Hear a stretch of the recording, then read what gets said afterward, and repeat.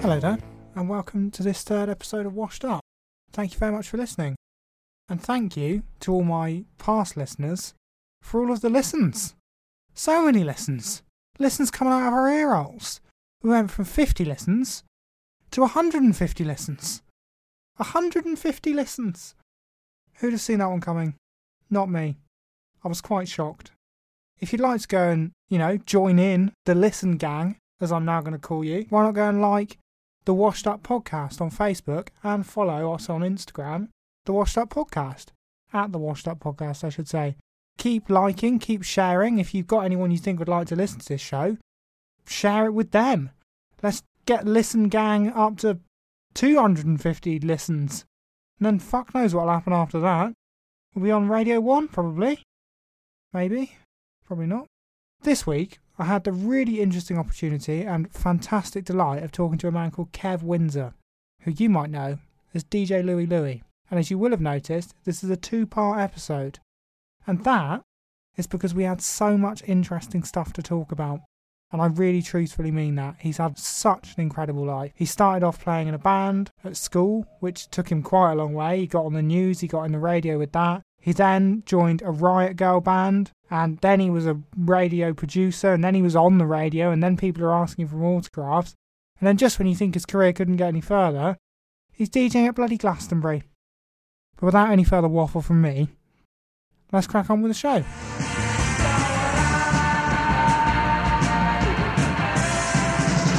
After some technical difficulties, we are ready to rock and roll. Good morning, afternoon. Hello there. Thank you very much for being on the show. I'm really, really excited to have you on here, and I think you were kind of the epitome of everything I really wanted for the show, so I'm super excited to have you here. I thought I'd start actually just by talking to you a little bit about growing up in rural Devon, really, because it's something that we both share in common, and I was going to ask you whether you thought it held you back in any way, the fact that you were sort of quite a long way from any specific creative scene growing up. That is a good question, and I think it's one that a lot of people who are brought up outside of the big metropolitan areas, it's something they have to deal with. Yeah, you do have that sense of distance away from, where it's at, man, where things are happening. But that's also kind of what drives you to kind of do your own thing. That's why kind of the punk thing was so important to me, because it did, promote do it yourself and, just crack on and do things. And that was a real big driving force for us. But there's definitely that sense of, everything's happening elsewhere. And it's usually in the big city, you're usually force fed, all the latest bands from like Manchester or London or something. I know that you grew up in a sort of a musical family, but it's not a punk family. Not by any stretch, no. I mean, my dad played the harmonica. My granddad used to play drums for like the local village brass band, Sheepwash. I'll put it on the map there. And bizarrely, like many families whose parents were kind of brought up in war, I don't know, is the post-war, I've no idea, but we had a piano, but nobody could actually play it. Other than me hitting it with my elbows every now and again, I never even, attempted to learn it myself. I know, what is that about? It's a really rural Devon thing of houses with untuned pianos in corners that nobody can play. I think it's a working class aspirational thing. It's almost like, oh, we have a piano in the house, but that's what posh people have. I know, I totally agree. And I think maybe it's almost like it's a hopeful thing. It's like buying your kid a keyboard and thinking, oh, maybe they'll learn it. Absolutely. I wish I had now. I really wish I had, because there it was. But, nobody pointed me towards it in any kind of productive way. I did pick up instruments, obviously, at school. I found myself to be quite good.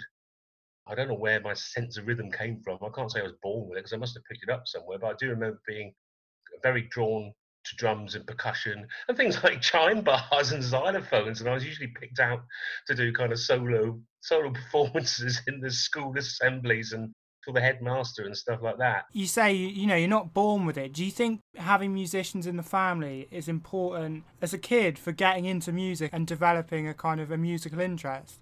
Well, no doubt. You hear of many successful musicians who then you find out that they are from a properly musical background. I really can't claim to be from a properly musical background. My dad pottered with the harmonica on Sunday mornings, which drove everybody mad. But, you know, you speak to, you know, I've done interviews with like Matt Bellamy from Muse, and, you know, you think, oh, you know, these guys from Devon have just sprung up from nowhere. But actually, you then look at his family and his dad, and, you know, he was in like the Tornadoes with, you know, who had a big hit with Telstar in the 60s and what have you. So, you know, there's obviously some kind of nurturing that has gone on there, which is useful if you do find yourself in that situation, if you're born into that situation. I think, as well as having probably the most diverse musical career we've had on the show so far, you definitely have the claim to the earliest album release of Calculated Chaos. Now, how old were you when you self-released Calculated Chaos? I don't even know if I released it. I think I might have given it to a couple of mates. Oh gosh, I don't know. I was probably 10, 11, 12, something like that. And the production on it was amazing. I'm being sarcastic because I literally only had the use of like two, because I'm sure this is a story that many people could relate to of a certain age.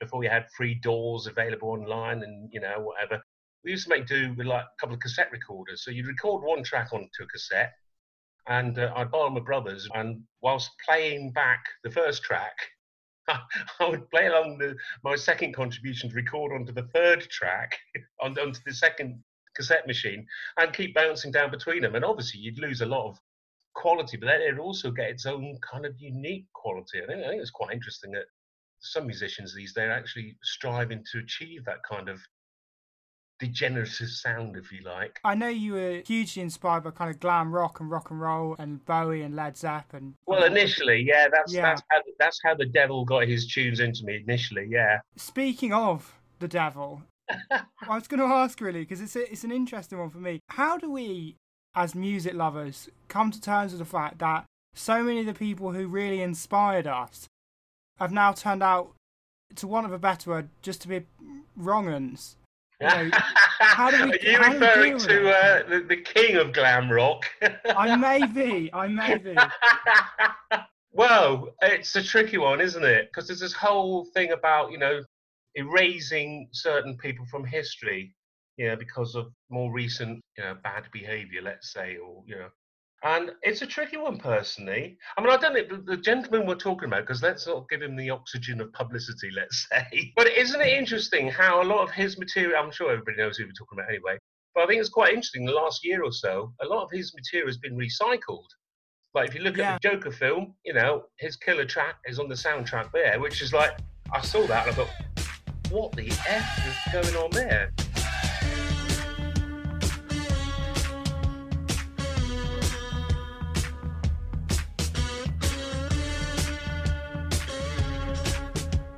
And Green Day have sampled, admittedly, Joan Jett's version of one of his tunes. Gorillaz did a glitter-inspired tune with Marquis Smith, didn't they? So, you know, the influence is still there, but it has to be acknowledged in a different way, I suppose. Because it was undoubtedly quite an influential sound that production team came up with. I think it was Mike Leander, wasn't it?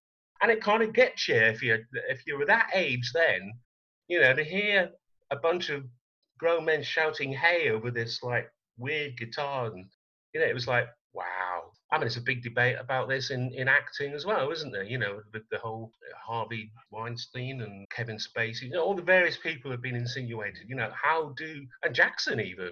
I don't know, it's an open-ended question, I've no idea. It is a big one, and I suspected it would be a big one going in, but it's certainly a complex one. Skipping forward a little bit, you sort of started your first band, or joined your first band at 15, which was Charity Lunch, and you stuck with that band for quite some time. Did it feel like an accomplishment joining a band at that point, or did it feel like kind of the natural way that things were going to go? It was a bit scary, actually, because I was quite, you know, relatively young. I think I was 14, 15, and I knew about these guys in the area, and the band was quite a well-known band at the time. You know, they're doing a lot of sort of functions or what have you. And tragically, the guitarist was killed in a motorcycle accident. He was quite a well-loved local character. So there was, as a sort of naive, green sort of 15-year-old, it was a bit strange joining the band and trying to take up that particular mantle. But, you know, it's something I knew I wanted to do. So, yeah, we got together, we started doing some gigs. I started writing a lot more of my own stuff. But when it came around to performing, I thought, yeah, I like this. Standing up and thrashing away on the old plank, so to speak. Yeah, it was, it was something I wanted to do. It was a bit casual because obviously at that point I was on mid-late teenage and all kinds of other stuff going on. Girls and what have you, and what are you going to do when you grow up? And in some respects, being in a band was kind of half an option, but because the system didn't consider it a good option for you to become a musician, especially from a certain background, then you don't necessarily pursue it with the passion that with hindsight, that you could do. If I could go back and do it again, then I'd probably be a bit more determined and a bit more knowledgeable. Yeah, we achieved a few things. I got a bit more confident. We did some recordings, started a bit of interest in the local press. Mainly came out of our own personal frustration that you'd put on gigs and your mates and what have you would come along. But there was this general apathy, it felt like, in the general public, to supporting their local music scene, which, is still a relevant thing. People still bang on about supporting their local music scene. Well, believe me, it was even worse 30, 40 years ago. And, it has improved vastly. I think it's a musician's frustration, isn't it? You want your own stuff to be heard. Yeah, we carried on. We did some things, had some radio coverage, did a couple of interviews for BBC and what have you, a bit of local press coverage and what have you. Yeah, 7 out of 10. Could try harder. Would you say that that kind of frustration you felt getting heard and not being listened to and not being supported by the local scene played a role in the fact, you've dedicated a large part of your career to helping others get heard and starting quite a few different projects that, they do involve helping other people get their music out there? Gosh, yes, you've recontextualized me. Yes, I hadn't thought of that, but yes, it is kind of true because I got involved with working in local schools, helping with school bands there. I've more recently been working with a charity called Soundwaves Music Project, which is a project for young adults with various learning difficulties, which is it's been part funded by Coldplay, and this is very amusing. Specifically, the fire wardens in the John Peel tent of Glastonbury also funded the project. It was very interesting. I don't know why it's so niche. So yes, you're kind of right. Yeah, I hadn't really thought of it like that. So yes, there is this kind of unacknowledged interest in helping to promote, new stuff, I suppose. Yeah, well, yeah, and I couldn't help but notice it really because you've put so much time and effort into helping others get heard. I think it's a really amazing way of spending your time, and it feels like you're really, giving back in a sense. And you did stick with Charity Lunch for a while, and then after kind of a little bit, you went to art school, you carried on playing with Charity Lunch, you released an EP. What was that EP called, by the way? Gosh, I think it was rather humorously called the 4-Course Lunch EP. So we put that together. Could have been done better again. This goes back to the old bit of naivety and putting too much in the hands of others, maybe. The guy that we did the recording with still lives a couple of streets away, actually, called Len Gammon. And I'm not quite sure if he knew what to make of us. And we certainly didn't know what to make of us because we'd never been in a studio before. So we didn't have an idea of what kind of sound we wanted or anything like that. We thought going into it, like I'm sure many people going into it like a quote proper recording studio for the first time thinks, it's some magic room where you just play anything, it'll come out sounding like, I don't know, Fleetwood Mac or something. And obviously it doesn't. It takes work to get to sounding like your heroes. Yeah, fantastic. And then after that, you moved to Bath and you started working for the Royal Photographic Society. Was that through your degree that you found that role? Kind of, yeah. It was also a bit of I forget what it was called now.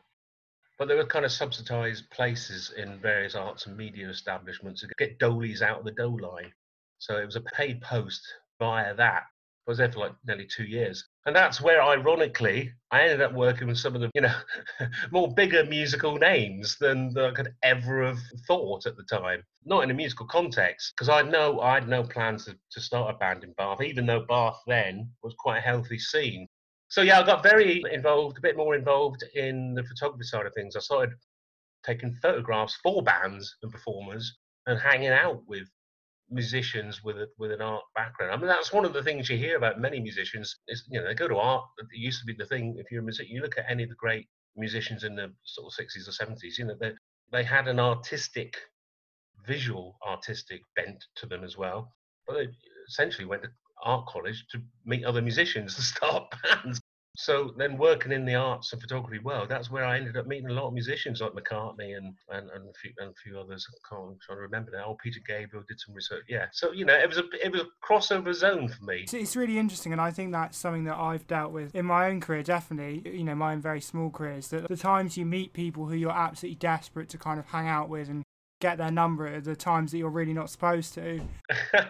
Exactly. Well, the whole McCartney episode was kind of surreal looking at it now, because I spent a good week with them. There's Linda McCartney, who some people may realise was a long-time wife of Paul. She was obviously known for her photography. I think her father was the founder of the Kodak company or something like that. And she'd always been working on getting a name for herself. So she had this big retrospective at the National Centre of Photography, RPS, National Centre of Photography. It was just bizarre hanging out with the McCartneys, hanging pictures and eating sandwiches and talking about, well, it was talked a little bit about music, but not as much as you think. Talking about painting and photography, obviously. I do remember they were playing the Scritti Politti album, Cupid and Psyche, quite a lot at the time. So they were big on that album at the time for some reason. Great album. And then come the opening night, meeting people like, the cover artist Peter Blake and even George Martin. I think it's quite amusing. Paul, as I like to call him, came up. So, and he took me over to like George Martin. And said, "Oh, this is George Martin." Like as if I didn't know. It's kind of like, what the fuck am I doing? It's like I'm a little country boy, and I'm meeting George Martin and Paul McCartney. And I was the only person allowed with a camera in that building that night, and I seem to remember the local newspaper the day after or something. I kind of knew one of the local journalists. He says, "Oh, come on, we'll develop the film for you. Give us some exclusives or something." Really? Yeah, no. They did develop my film, but I can't remember now if they actually printed anything in the paper, because I might have been in a bit of trouble if they did. So it probably didn't happen. I do know a few of the pictures did end up they're online somewhere. If you look up online, Bath Archives or something, they're there for sale. They're not great pictures, but they were definitely. I was the only one there with an official camera, because the RPS archives still are world famous. So they're a big resource for various people, publishers, books, films, what have you, for the old daguerreotypes and what have you. I remember Peter Gabriel coming to do some research for his as a single "Don't Give Up," one he did with Kate Bush, and he originally wanted pictures of like striking miners and old kind of protest pictures. So we kind of helped him source some archive material for that, which he never ended up using in the end. I think they ended up just having a video with him snogging Kate Bush all the way through it. Well, who can blame him? Wouldn't we all? No, I'm joking. That was all kind of bizarre, because I had no interest in wanting to form a band at that point. I was still heavily into music, and there's all kinds of things happening in the 80s music scene. It wasn't all about, rah-rah skirts and big hair, because there's the whole C86 music indie scene, and there was also the second wave hip hop and also acid houses coming in. And this is all stuff that thoroughly excited me, because it had that futurist rebellion aspect to it that punk had. So I really hooked onto the whole C86 indie scene, and definitely the whole kind of second wave hip hop, Public Enemy, all the Def Jam stuff. Loved it. It was all over it. And then acid house came in, and that was like a big countercultural movement as well, if you like. And that spilled over to my time in London. The whole musical thing became a little more opened up, and I started doing what I now call mashups. I'd bought an old Amstrad Studio 100, and I think I did an acid house remix of the Smiths' "The Queen Is Dead," which is like, I thought was thoroughly exciting. And I did a kind of another acid house remix of an old country song called "This Old House." And there was a band called the Hollow Men. Apparently, I don't know how they got hold of it, because I used to send a lot of stuff back in the old days before the interweb. A lot of stuff happened in the mail. The whole, like the old Flux of 60s art movement. There was a whole network of people who write to each other via the mail. So I was contributing a lot to that sort of noise and overdub and overtaping experiments and stuff like that. So obviously got into the hands of somebody, and yeah, they used it as walk-on music. But also I was developing more of an academic interest in visual culture and culture generally. And as it happens, right then, sort of late 80s, one of the hippest courses that were developing in universities then was cultural studies. and I got accepted to Middlesex to do cultural studies. Yeah, well, that's sort of where I was going to move on to, because you got accepted into Middlesex, and then alongside that, you're kind of really focusing a lot on DJing, and like you said, there's a lot of this whole new movement of music is coming along. But with that, you kind of got pulled back into the idea again of starting a band, which was the Whipping Boys. Yeah, exactly. Yeah, I got into the theory of cultural practice and music subculture theory, stuff like that. Got into the whole post-structuralist thing. But then also, ironically, because my girlfriend at the time was at Plymouth during the holidays, good and there, and I met a couple of other guys. We got on really well. There was Richard, who's originally from Starbridge and knew all that whole kind of black country Starbridge scene, Pop Will Eat Itself and all that thing. And then there was Steve, who was from Barking in London. 3 diverse backgrounds, we all somehow got on, and so we formed the Whipping Boys while still at college and started doing gigs. And that began another chapter when I didn't really expect it to. I know, because I was going to say, the Whipping Boys, I would describe as a real glancing blow at mainstream success in a way. You recorded a few tracks with Dave McDonald of Portishead, which is bizarre because my mother actually went to school with Beth Gibbons from Portishead. Well, she lives down here still somewhere. The idea of Portishead was obviously kicking around at that point, because I do remember some other guys coming into the control room. I think one was I think Jeff Barrow was definitely there. And Dave McDonald was, as I'm sure you know, was kind of Portishead's main engineer. He was definitely billed as part of Portishead. And I don't think we were quite his thing, but nice guy. So, we did some recordings with him, which we kind of sent around to a few record labels and venues, whatever. We started playing a few gigs.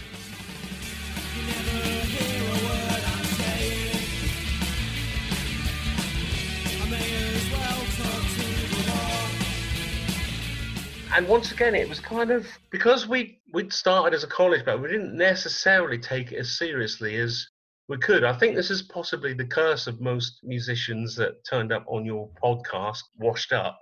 Because they haven't necessarily been all at sea anyway to be washed up in the first place. And I think we kind of, once again, could have tried harder, but we got into like sort of new band showcases at the sort of legendary Rock Garden in London, and a few BBC new band concerts and things we played in Bristol.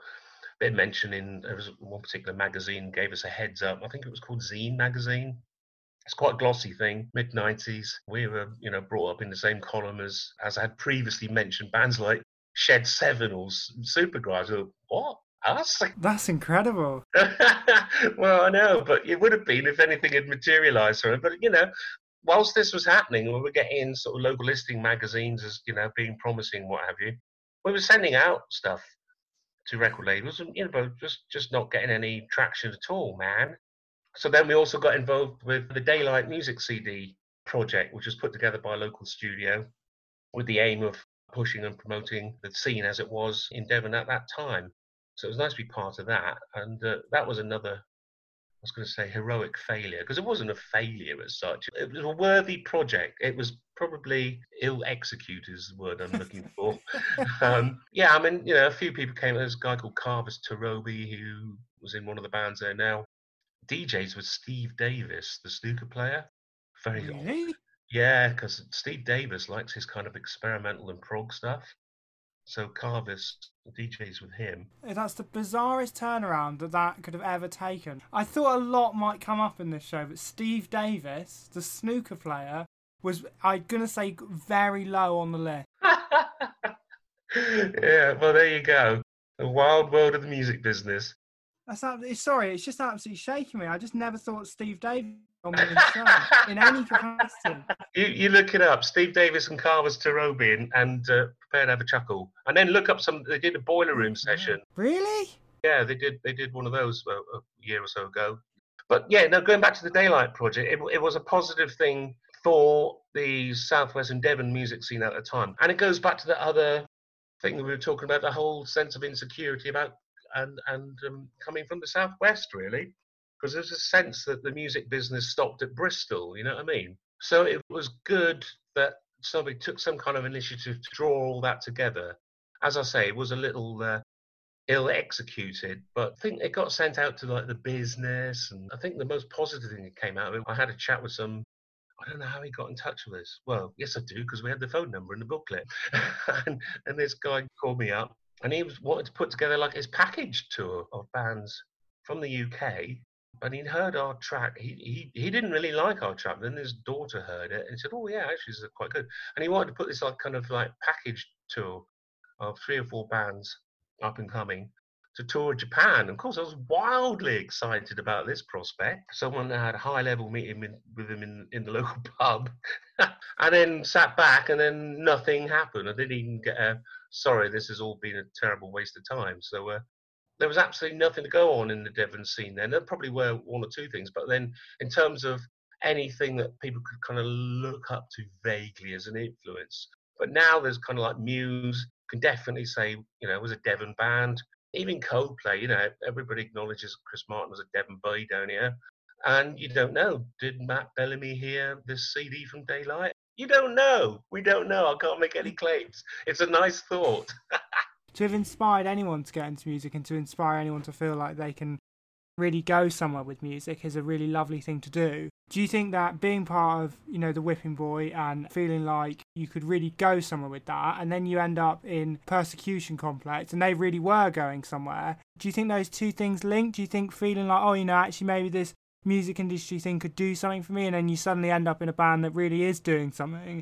Do you think those two things were linked? Yeah, definitely. Because I suppose you get to a certain level of, this sounds very grand, a certain level of operating, and you've learned to deal with certain issues of the more focused attention on your project, if you like. And you get, not blasé, but you get used to the idea of seeing, your band's name in print or something, or even hearing a track on the radio or something. It takes you to another level of kind of psychological acceptance of things, you know what I mean? And so that was kind of happened because, like, for various reasons, Rich and Steve went and pursued their other careers in there, and I kind of finished up a few things. We put out several cassettes, getting nice reviews and all stuff like that, but we didn't kind of then really, push it. We'd kind of done what we could do then. And then I met girls in Persecution Complex. I was working at a local school, and one of them was there, and they were getting through a few drummers, so I offered my services, if you like. They really were much more driven, because they were quite young at the time, and I was, 30, I think, 30-something.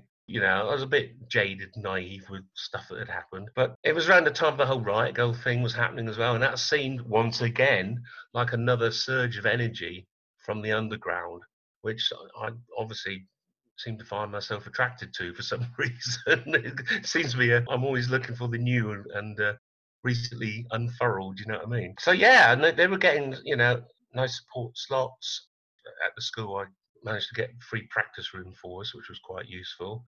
And we became quite a tight outfit, I suppose, but also slack in another way. It's a hard aesthetic to describe. You don't understand anything.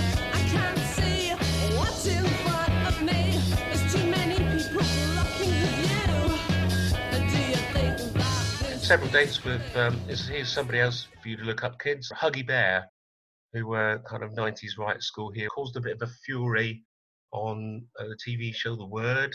You can look up that clip as well.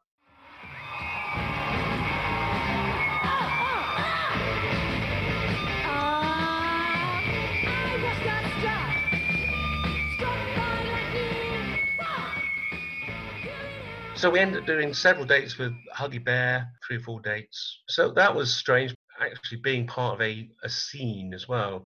We were being followed around by Graham Coxon at the time from Blur, because he was going out with Karen from the band.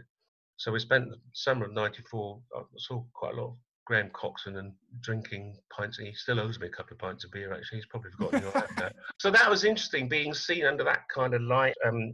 Did like the opening dates of These Animal Men. Another one to look up, folks. We played Tunbridge Wells, I think it was, and Exeter and Plymouth, I think. And so they were introducing, and we're on Top of the Pops on the night before the opening night of the tour that we were on. So it was really great to kind of experience that kind of crowd and supporting a band with that kind of interest at the time, because they were kind of like quite infamous at the time for their promotion of amphetamines. So it was nice to be part of that and be accepted and seen outside of a local band context. and being thought of as being like a quotes proper band. It was great. I loved being on the road, even though being on the road, it sounds like we were all in one transit van. It was actually a mini convoy of Volvo estates, if I remember rightly. And obviously sleeping accommodation was like, bunking on the floor or sofas or what have you. But yeah, it was just very thrilling, and getting the attraction of a sort of nice review in Melody Maker, Holly Hernandez column, I think it was, being listed in, kind of gig of the week with Melody Maker. And I'll tape, I forget how it happens. I ended up in the hands of Kim Gordon from Sonic Youth, which then led to hubby at the time, Thurston, sending a kind of fan postcard to me, which is actually probably my greatest bit of musical ephemera memorabilia. I haven't got the actual thing, but I got a copy of it framed on the bathroom wall. So yeah, we were kind of like into that, being acknowledged by peers in that kind of scene was kind of like, what? But it was just hard to take on board that you're being peer reviewed and it was good. So sort of looking back, do you often think that, not that you would have done anything differently, but you just kind of think, I wish I'd known how massive this was at the time, how important this was? Yeah, I don't think it was massive, but I mean, it was certainly, there were as many possible hands up or connections then as you'd kind of want to hope from being in a band.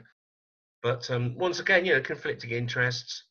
The girls really wanted to do something bigger beyond the underground stuff. But at that point, I'd got a bit jaded and cynical about, quotes, the music business anyway. And I kind of pulled back a bit. They moved to that there in London again. And they were kind of instrumental in starting what became a much hyped, but ultimately doomed to fail, new romantic movement of the mid-90s called Romo. I know, it's bizarre actually. I don't mean to blow my own trumpet here, but it's rare that I find a musical genre that I've genuinely never heard of. I honestly, it'd never come up, and I had no idea what it was. And I'm still not entirely sure I do now. Well, I think in the midst of the whole mid-90s Britpop, quite laddish, it was kind of birth of lad culture, wasn't it, I suppose? And I think the Romo movement was a kind of postmodern, if you like, extraction of the original new romantic movement. There's much debate about it. Some people say it only really existed in the pages of a certain music magazine. But, it was a thing, it had a bit of TV coverage, and they were quite instrumental in that. And then I think they ended up changing the name to something else. But then he also worked with being Boy George's backing band. He had a project tribute to Lee Bowery, the performance artist, and they ended up being backing for Boy George for a while. So that was another little side thing. I became quite ill in the 90s, and so I had no interest in carrying on with bands once again. That's what I was going to kind of ask, actually, because I think that is genuinely one of those really interesting questions, and it's a question that I ask myself quite a lot. Do you think that us extroverts, and while I don't play in a band or claim to be in any sort of enormous musical success, I'm clearly extroverted. Here I am making a podcast. You're clearly extroverted. You spent your life performing and wanting to be heard. Do you think all of us kind of extroverted fools, so to speak, are doomed to spend at least 2 months a decade kind of recovering at our parents' house? Yeah, probably. Yeah. Well, it's the old thing. I honestly don't think I know any creatives who don't have this hole in them that constantly needs filling and validating. I think it's just what drives most creative people, isn't it? I think I'd be deeply suspicious of anybody who had a kind of normal upbringing and no traumas at all in their life. I wouldn't trust their motives almost.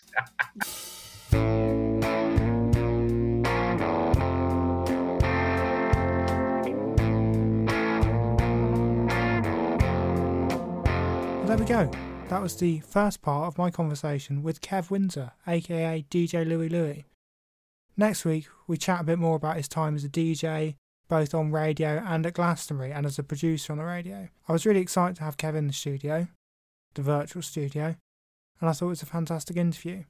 Before you go, if you'd like to follow this podcast on whatever fantastic app you've decided to use, that would mean the world to me.